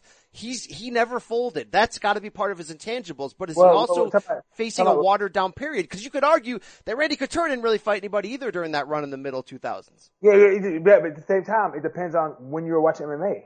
Because here's the problem, right? Like, think about this, right? When we're watching MMA on Spike, all those names like Krzysztof Sozinski, bigger than life. Think about it. All those names. Not really bigger than life. Well, no, seriously, because they were on TV. Bro, mind you, I was around these guys. So I'd see them go out to the club, go to restaurants, and people were all over them. I loved him in that movie, by the way. What was that movie with Kevin James, that UFC movie? Krzysztof Sozinski was in the main event. Yeah, it was a good movie. But what I'm trying to say is, like, back then, because of Spike TV and he was on the reality show and all that stuff, they made these guys seem bigger than life. You know what I'm saying? Now it's like, oh, he's a fighter. But back then, I think the enthusiasm gap has changed. You know what I'm saying? It's all subjective, but now let's talk about the actual fight. King Mo, you are our analyst. You break things down for us. Daniel Cormier, unbeaten at heavyweight. Hasn't fought there since 2012, I believe, but he's a big dude. He's quick. He's all those things. How does he beat Stipe Miocic? I think he beats by decision. I think takes him down, wears him out. Could possibly submit him. Stipe gets tired. And you watch this fight versus tall guy Stefan Struve. Stefan Struve beat him. Stefan Struve was touching Stipe with the jab and busting him up a little bit. I think Daniel could do the same thing. Not with the jab, but I think could open things up off the takedown attempts. All right, but to be fair to Stipe, he says the first fight with Junior Dos Santos changed his career. He went 5 rounds, he lost a close decision. He said that was the fight that gave him the confidence and taught him that he needs to get his cardio to elite level. So if we're looking at the modern Stipe here against Kane, can Kane outwork that gas tank? Can he push him? You mean Daniel? Yeah, I'm sorry. Can Daniel Cormier outwork this version of Stipe? Yeah, because Stipe got tired versus Ngannou. Well, then the other key point then is, what about Daniel's chin? He's a tough, durable guy. John Jones head kicked him on steroids and knocked him out. Can DC take some bombs and keep coming against a puncher as hard as Stipe? Yeah, because does DC have to get hit? So how does he avoid? Does he crowd him? Does he try to stay in that clinch the whole time? Yeah, he just crowd him. Feint, get to single leg, get your underhook. He's gonna, trust me. You're gonna see Stipe against the cage and getting outworked. All right, if you're in Stipe's corner, what is your game plan? Bend your legs, throw your jab. When down, throw the kick, counter with your right hand, touch the body. I'm fired up for this fight because there's a lot of intangibles. There's a lot of what ifs. I mean, Stipe's a legit puncher. DC knows there's difficulty here, but if that goes to the ground, you gotta love DC's wrestling. I mean, Stipe told me I got underrated wrestling. No one talks about it because I stand so much, but he doesn't have DC wrestling. No, but the thing is that you don't have to have DC wrestling, but all you have to do is understand certain positions to keep yourself from staying on your back, or keep yourself from staying on the cage. All you have to do is get off the cage, or bend your legs more than anything, stay in an athletic position so you can be able to maneuver around and defend the takedowns. Stipe is the betting favorite. Vegas has him as a slight favorite. I respect that because of the power and the run he's on. But King Mo, in my heart of hearts, when it comes to decision time, and by the way, I've interviewed a bunch of former UFC heavyweight champions for a story I've got coming out this week, and almost every single one is picking DC to win. I gotta be on their side.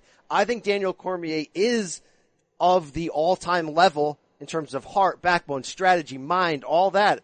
I like DC by decision in a gutty, physical performance. What is your prediction? I think Dan's gonna be by decision. I got Dan by decision. Maybe stoppage in the fourth, maybe. Who knows? Depending on how tired Stipe gets. You like DC's ground and pound when he needs it? Yeah, it's pretty good. It's solid. I just think that like it's not the ground and pound, it's the pressure he keeps on you with the weight.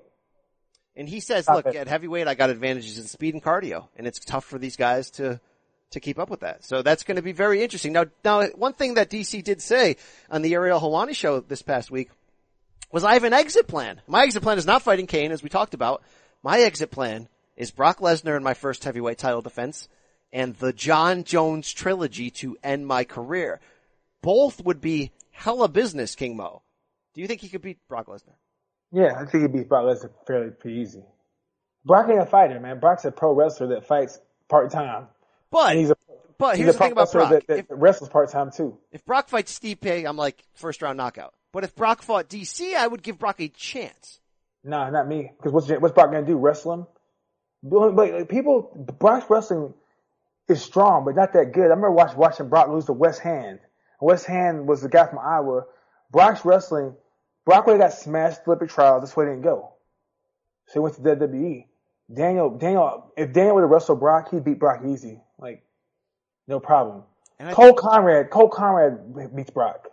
And there's an illusion. There's the part of the figuring out if Brock can do things these days is it's tough because we last saw him at 200, but he was jacked up on roids and he had a great motor, but that's not who he is as a 40-year-old fighter anymore. And before that, we hadn't seen him in the octagon since when? Like 2011 when Kane knocked him out. So it's not like he's got a great history of taking punches, and it's not like he could be, if he's clean, that version he was even against Mark Hunt. Did you respect that version of him? I mean, as a dangerous title contender or no? No. Because he was running and shooting from far out. He was just shooting for the ankles, and he didn't do it. Mark Hunt was just sitting there chilling. And as a matter of fact, as the fight ended, Mark Hunt was like, what the hell? You know, nothing happened. So. My timeline was off. 2011, he lost to Overeem, of course, in that last fight after they lost to Kane. But yeah, all right, that's interesting. I, by the way, am of the belief, whether it matters to you or not, that we will. I know DC says I'm retiring at 40 no matter what. So guess what? Bernard Hopkins said the same thing. He thought he was 50. But my thing is this. We will see a DC Jones trilogy fight. It would mean too much to the UFC. Storyline wise, it would be incredible, and it would give DC that chance to remove that part from his legacy. And he's staying in his legacy from it. I don't think we will. Unless Jones gets off. You know, so that's why, to me, it's kind of weird because things are real quiet. When things are that quiet, I mean, it could be good or bad. So, I don't know. I hope Daniel can get it, but for some reason, I don't know. I don't know. Here's my asterisk. We're going to see it at heavyweight for the heavyweight championship, King Mo. Quite possibly. Would that increase DC chances doing it at heavyweight? I don't know. Cause John Jones walks around heavy too. You know what I'm saying? He cuts a lot of weight. I think Daniel could beat him though. You know what I'm saying? But I think really heavyweight 205 is the same. You know DC's theory, by the way, that John was clean for OSP fight in 2016 because that was the only fight in the USADA era that John has been clean for, and that John isn't the guy that we saw in some of those fights around it. That he's a different guy, that not on the juice tank. So. Interesting. I still think John's the greatest fighter of all time. I still think under any circumstance, he's going to beat DC. That's just my personal taking, though. We don't know until it happens. All right. We don't know until it happens. Let's get into this co-main event because it's damn good. All right. For the featherweight championship, Max Holloway, Brian Ortega. No one's hotter than Ortega coming off of that stoppage of Frankie Edgar where we're like, first we were like, is this guy, can he do anything but submit? And then we're like, wait, is he a title contender? Now we're like, hey, can he beat Max Holloway, who himself is among the most consistent red-hot fighters in the UFC? You like this fight? Because I'm fired up. I think this might be the best fight in the card if you really break it down. I like it, but it's the best fight in the card. I like it. Do you think Brian Ortega is all that and a bag of chips or just all that, King Mo? Man, I don't know, man. Because the thing is, like, look, everybody's all that. The bag of chips part we don't know until we watch him fight. Everybody's all that. Everybody can win. Everybody can get beat. The thing is, I just don't know just yet. He did beat Frankie Edgar, but Max Holloway's destroyed him. But Max Holloway is a different animal. He's confident. He beat Jose Aldo. He's riding a wave of confidence, man. It's hard to beat someone that's very confident. So Ortega unbeaten at 14-0. He has a no contest, but that was a submission win for him. He tested positive for a banned substance afterwards. We've never seen him really in trouble. We've seen him get some late submission wins where he kind of pulled it out of nowhere. It's fun when you don't know a guy's ceiling. Max Holloway, I think I know his ceiling. He's really good. He's pound for pound level. He's all that. Beat the bags off of a determined Aldo in both fights. I don't know how good Ortega really is, and that's what makes this fight a little bit fun, a little bit of a mystery. If you're Ortega, do you dance with who brung you there? Are you looking to get this fight to the ground? Mm-hmm. If I'm on Ortega, I'm trying to make this a all-out MMA fight. Because then, when it's like remember the cartoon Heathcliff when they catch the fight in a bag of cloud of smoke? Well, if he can create that type of commotion, he can fall into a submission. Chaos, when you have chaos can lead to a submission. Wow, I gotta add that to the list of King Moisms. When you have, hold on, I got the master list right here. Chaos. When you have chaos, it can equal a submission. All right, that's pretty sweet. Well, think about like Jordan Young just the other day on Bellator. He fought on the post slams. The guy had his back. Oh, he actually hit a guy's back. Flipped up his back, right? The guy went to jump on him. Jordan threw up kicks. Chaos. The guy lost where he was at. The guy fell into a triangle. Got submitted. Jordan submitted him with the triangle. Things like that. Like when wild things happen, you're like, oh no, and that's when submissions happen. There's another King Moism. Damage plus a lack of gas equals trying to find a way out. We have no fear on Max Holloway's gas, right? Mm-hmm. No fear. What about Ortega? Do you think he can go 5 hard? Because that's the next level leap. Okay, you're a title contender. Okay, you knocked out Frankie Edgar in the first round, but can you go 5 hard rounds where you're damaged and you're wounded and you need to be dramatic? We don't know. We don't know, but the thing is that we don't know if we ever know because some people just don't get damaged. He might be the guy he might be like a Floyd Mayweather type guy where he's like, okay, I'm gonna stand to ground submission. You never know. So my thing is, we'll find out. I don't know Max Holloway's ceiling either. So I know how good he is. He's won, but like he's still young. You know what I'm saying? He can still be getting stronger and faster. Who knows? Ortega, he's something serious too. This fight is the most intriguing fight, but as far as the best fight in the card, niet. All right. Well, last question on this fight. A wise man, King Mo, once said, "The moment you make a machine think, it malfunctions." Can Ortega break Holloway mentally by making this a chess match? Well, not making it a chess match, but I can make it a thinking match by threatening him with submissions, by creating chaos. Because whenever there's chaos and he can grab something, that's when Max Holloway wait, here's my leg. Let me defend this. Oh, here's my arm. Let me defend it. Because when you're defending something, that means you're not offensive. That means you're losing. Every time you're defending, the longer you spend time defending something means the more you spend time losing. Very fair. Very fair. King Mo, I think this is the hardest fight to pick. I really do. I think you'd be safe and smart by just going, all right, I know Holloway better than I know Ortega. I know Holloway can go 5 hard rounds. I know Holloway is a man in there. I like him by a decision because I'm too afraid to pick anything else. I mean, you could go that way. What is your pick? How do you see this fight ending? I don't know. That's an honest man right there. You're saying straight up. I mean, so right now we have Holloway as a minus 145 favorite. So that's pretty close. Yeah, my favorite needs to be Ortega though. I have Ortega as a favorite. Interesting. Simply off of what he did to Frankie, because I've never seen Frankie get treated like that. He also knocked out Clay Guida with a knee. He's shown you that if you pressure him, he can make you pay. Yeah, but at the same time, Max Holloway's a little taller, so that knee ain't gonna work. You know, Frankie Edgar is short, Clay Guida is short, Max Holloway's tall, long, athletic, can go. I have a problem. I pick against Max Holloway in every single fight. Every single big fight, like 6 in a row. I pick against him and he proves me wrong. I also have a problem where I pick Brian Ortega to win every time, and he does. I picked him to submit and finish Frankie. He knocked him out. He surprised me. Those are two things warring against each other that's going to lead to me picking Brian Ortega to win the title and be that guy, King Mo. I am nervous about it because Max gets the job done. I didn't think he was going to stop Anthony Pettis. You know, I didn't think he was going to do all of these along the way. Yeah, he's a bona fide winner. When you find ways to win, it's a formula, man. He has a formula to get to the victory. All right, King Mo. I'm going to pick Ortega. You're going Ortega. That's the end of that. We'll put that one away. We lost a potential fight of the night contender when the fight fell apart between Mike Perry and Yancy Medeiros. We have Paul Felder filling in last minute. Decent. It downgrades it a bit. This other fight could be the fight of the night, King Mo. It's heavyweights. It's sloppy. It could be great. Francis Ngannou versus Derek Lewis. I don't know if this ends in 6 seconds or we go rounds. I just can't wait to see it. I think it'll go about 2 rounds. Because the thing is, like, if you watch Derek Lewis is like now starting to think more. Like, you watched his last fight, he was losing, but he started thinking. But he's a beast, now he's thinking more. He's not like as reckless as he used to be. And Ngannou is as reckless as Derek Lewis used to be. Interesting. Think about it.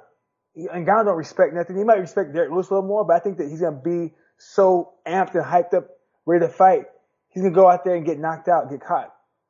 I think he'll get caught. I think that I think as far as athletically, he's a better athlete. I think he's bigger, stronger, faster than Derek Lewis. I think Derek Lewis has a better, smarter fight IQ. So you think Ngannou's going to get caught here? You think this is it? Yeah, I think he's getting caught, man. He's in a tough spot, meaning he either learned everything he'll need to learn from going 5 with Stipe, or he took a lot of damage going 5 with Stipe, like Dos Santos did against Kane. No, it's not that. What I think is like, the fight with Stipe ain't gonna help him for this Derek Lewis fight. It ain't gonna help him because Derek Lewis fight's way different. Derek Lewis is a more polished version of Ngannou if you think about it. As far as like fight IQ. Ngannou just goes out there and just throws. Like when he knocked out Overeem, he threw an uppercut, right? But he didn't know he was gonna throw that. He just threw it. You know what I'm saying? Like uppercut's a punch you like, you throwing punches, I dip down or I stay still. Uppercut's a punch you read, so you slip it up in there. But he went out there and just threw the uppercut, off of just feel. You know what I'm saying? Which is something you can do, but at the same time can get you caught up when you face guys with experience. I feel like Derek Lewis, you watch him, he comes out there, sometimes he'll do good and they'll start losing, then he'll come back with a big shot. And he's done that with Travis Brown. He did that with his last fight with the guy from Poland. Marcin Tybura, yeah. Marcin Tybura. So he has enough composure to land that one big shot. The thing is, as the fight goes on, who do you favor? I don't know. But the thing is, I feel like Derek Lewis will find a way to get that knockout win. I like Ngannou by knockout, but this is an interesting fight in a lot of ways. Hey, I don't hate this lightweight fight either. Michael Chiesa, Anthony Pettis. Wow, I kind of like this. Chiesa coming off the loss of that UFC 223 bout because of what Conor did. Pettis has been all over the place, King Mo. We want to see this guy return to the guy he used to be, but he keeps winning and losing every other fight. Who do you like in this one? Chiesa. More consistent, more ways to win? Yeah, more consistent. Yeah, and the thing with Pettis, I don't know where he's training at. I heard he was at Jackson's, and I heard he's at Rufus for it. Who knows? Kimbo, how fired up should we be about Gokhan Saki, the famous kickboxer who's facing Khalil Rountree Jr. in a light heavyweight bout to round out this pay-per-view card? Gokhan won his UFC debut, of course, in September over Enrique De Silva with a knockout punch in the first round. It was only his second MMA fight. His debut was back in 2004 when he lost. Is this guy legit? Had you heard a lot about him? Had you followed him as a kickboxer? Do you know anything about this guy? Yeah, I know Gokhan Saki pretty well. I've trained with him before. Sparred with him before, but trained with him in Holland before. Gokhan Saki is legit. Oh, you got inside info. Yeah. Is this guy going to make some noise at age 34 in the light heavyweight division? Look, as long as the UFC puts him with people that want to stand, they're getting knocked out. So is there a little Kung Lee in him where you got to have the right matchup for it to be fun? If they can match him with the right guys, right now with Kung Lee, yes. If you give him the Kung Lee treatment, MVP treatment, move him around, like move him medium speed. You know what I'm saying? They give him a wrestler that they can't grapple. They give him a grappler that can't keep. Just like give him different looks because I think you see strikers now. Actually, not strikers now, but overall in history, strikers tend to stay around longer. You know what I'm saying? In MMA sometimes wrestlers can, but they get worn down. But strikers have always been dangerous. Look at Anderson Silva.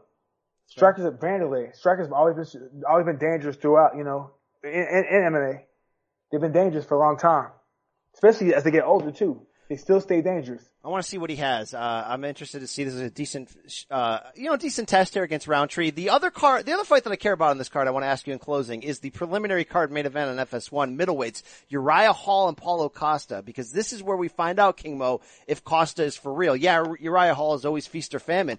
Costa looked real good knocking out Johnny Hendricks. Take what you will from that fight, of course. And I don't think so. I think he looked horrible knocking out Johnny Hendricks. I think he looked impressive body-wise. But, bro, Johnny Hendricks just touched him up. If Johnny Hendricks had an extra 10 pounds on him or extra 5 pounds on him, Johnny Hendricks would have knocked him out. Are you telling me I fell in love with his muscles and I'm like, this guy could be a star? Is that what you're saying? Yeah, because he has a good look to him. I'm pretty sure the UFC or whatever organization is want him fighting for him, would want him to speak good English.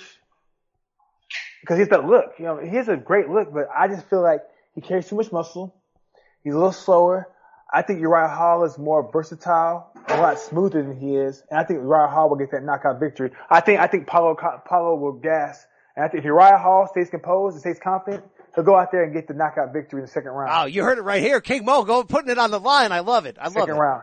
Yeah, all second right, round, definitely. And another pretty face in UFC will go down, right? Another Tom Duquesnoy, another next big thing is over with. Paige Van or Sage Northcutt, huh? That's what I'm talking about. Hey, King Mo, we covered it from every angle this week. UFC 226 in Vegas. I will be blessed to be there. Speaking of blessed, Holloway, I'm looking forward to it. Although King Mo, it's going to be 113 degrees on Saturday. I don't know how blessed I'm going to be out in there in the Vegas sun, but Hey, you need to get me on your boxing podcast sometime, man. That's what I'm talking about. I got some boxing insight. I got a lot of boxing insight. A lot of whispers in the gym these days. Yeah. So just let me, if you need me on the podcast to stop by and sprinkle a little knowledge on there, I got you. It's a little seasoning, a little spice. Yeah, King Mo, thank you for joining us this week. You can follow King Mo at King Mo FH on social media. Follow me at B Campbell CBS at In This Corner CBS on Twitter for the show. King Mo, any message to your fans? Anything to say as we exit? Well, look for me. I think I'll be fighting in October. I'm not sure who yet, but hopefully a big name. And we out.